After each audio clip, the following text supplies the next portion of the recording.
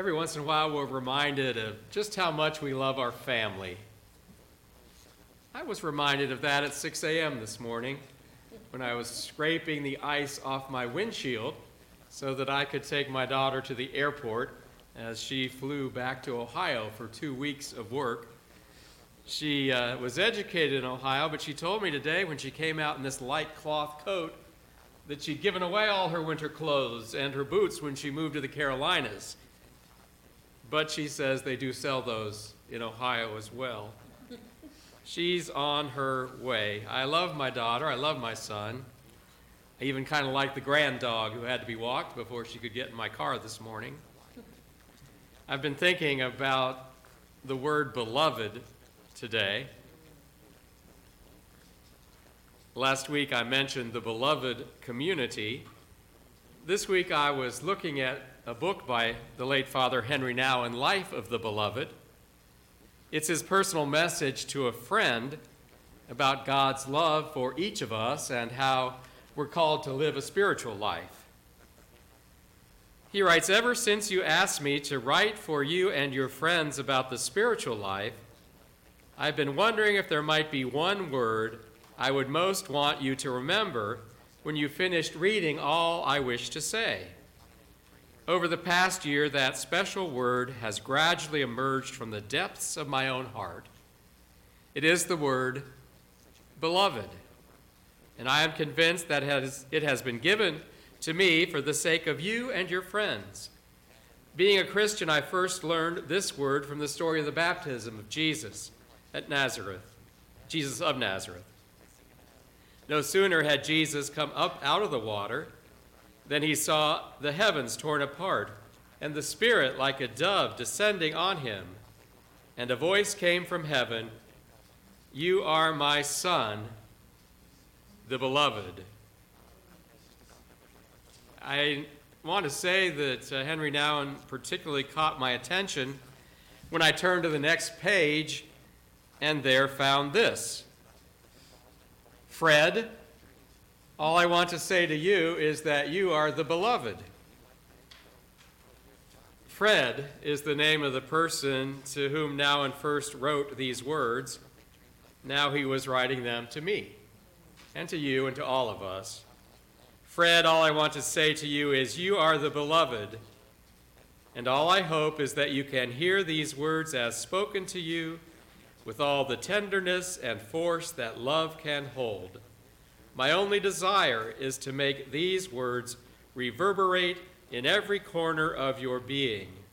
You are the beloved. You are the beloved." My theme for this Sunday in the week of prayer for Christian unity is beloved, a beloved community, which is what we are as we're loved by God and as we love each other.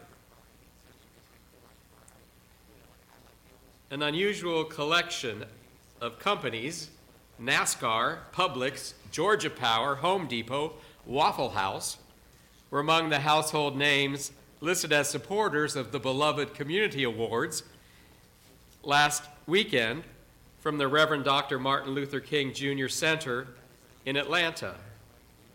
As dream sponsors of the center itself were listed McDonald's, Chick-fil-A, J.P. Morgan Chase, Coca-Cola, FedEx, Ford.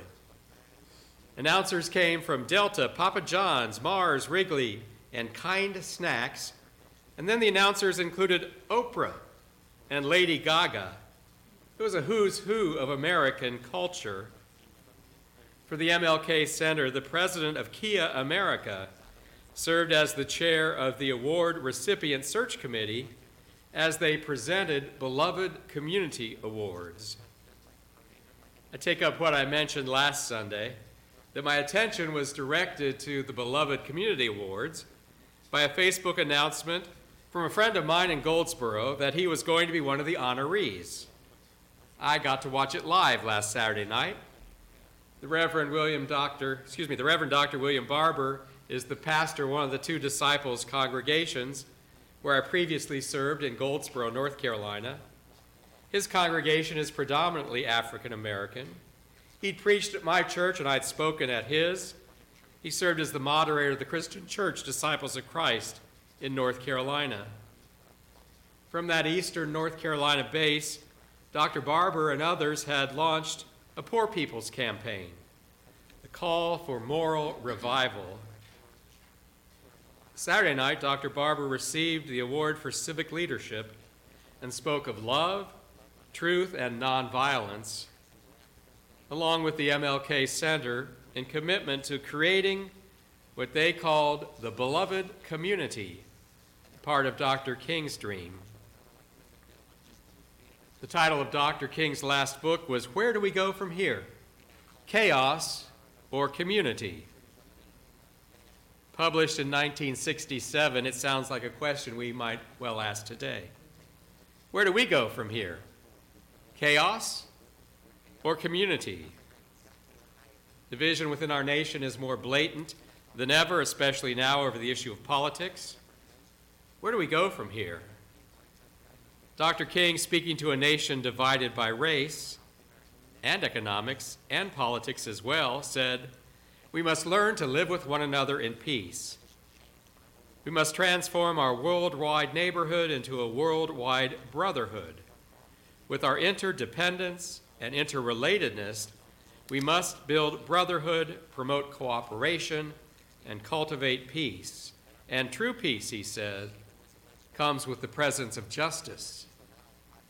Nonviolence is the love-centered way of thinking, speaking, engaging, and acting that leads to personal, cultural, and societal transformation, rooted in love, equipped to work for justice, and to create the beloved community.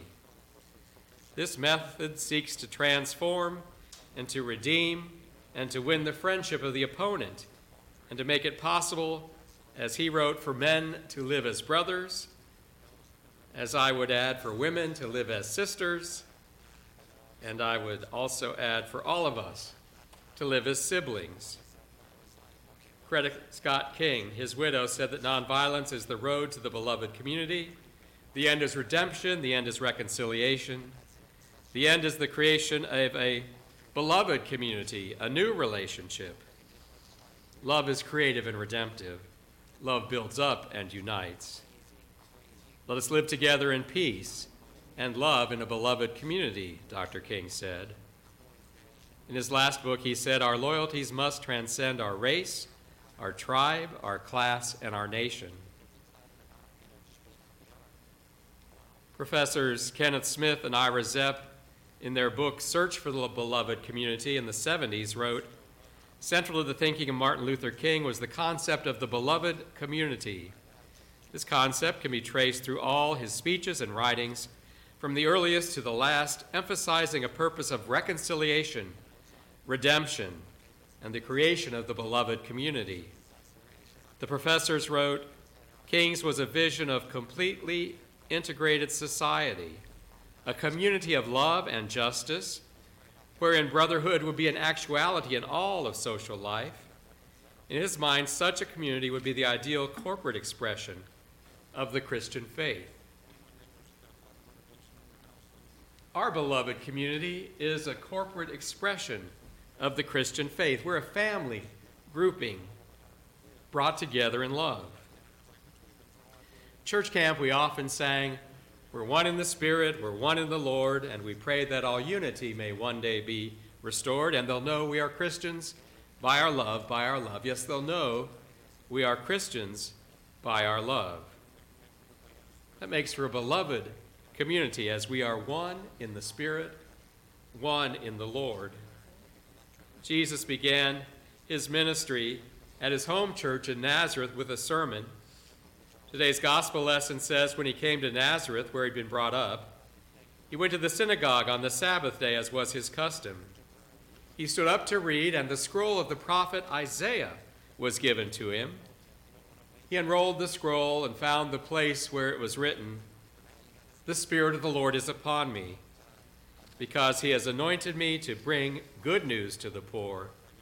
He has sent me to proclaim release to the captives and recovery of sight for the blind, to let the oppressed go free, to proclaim the year of the Lord's favor."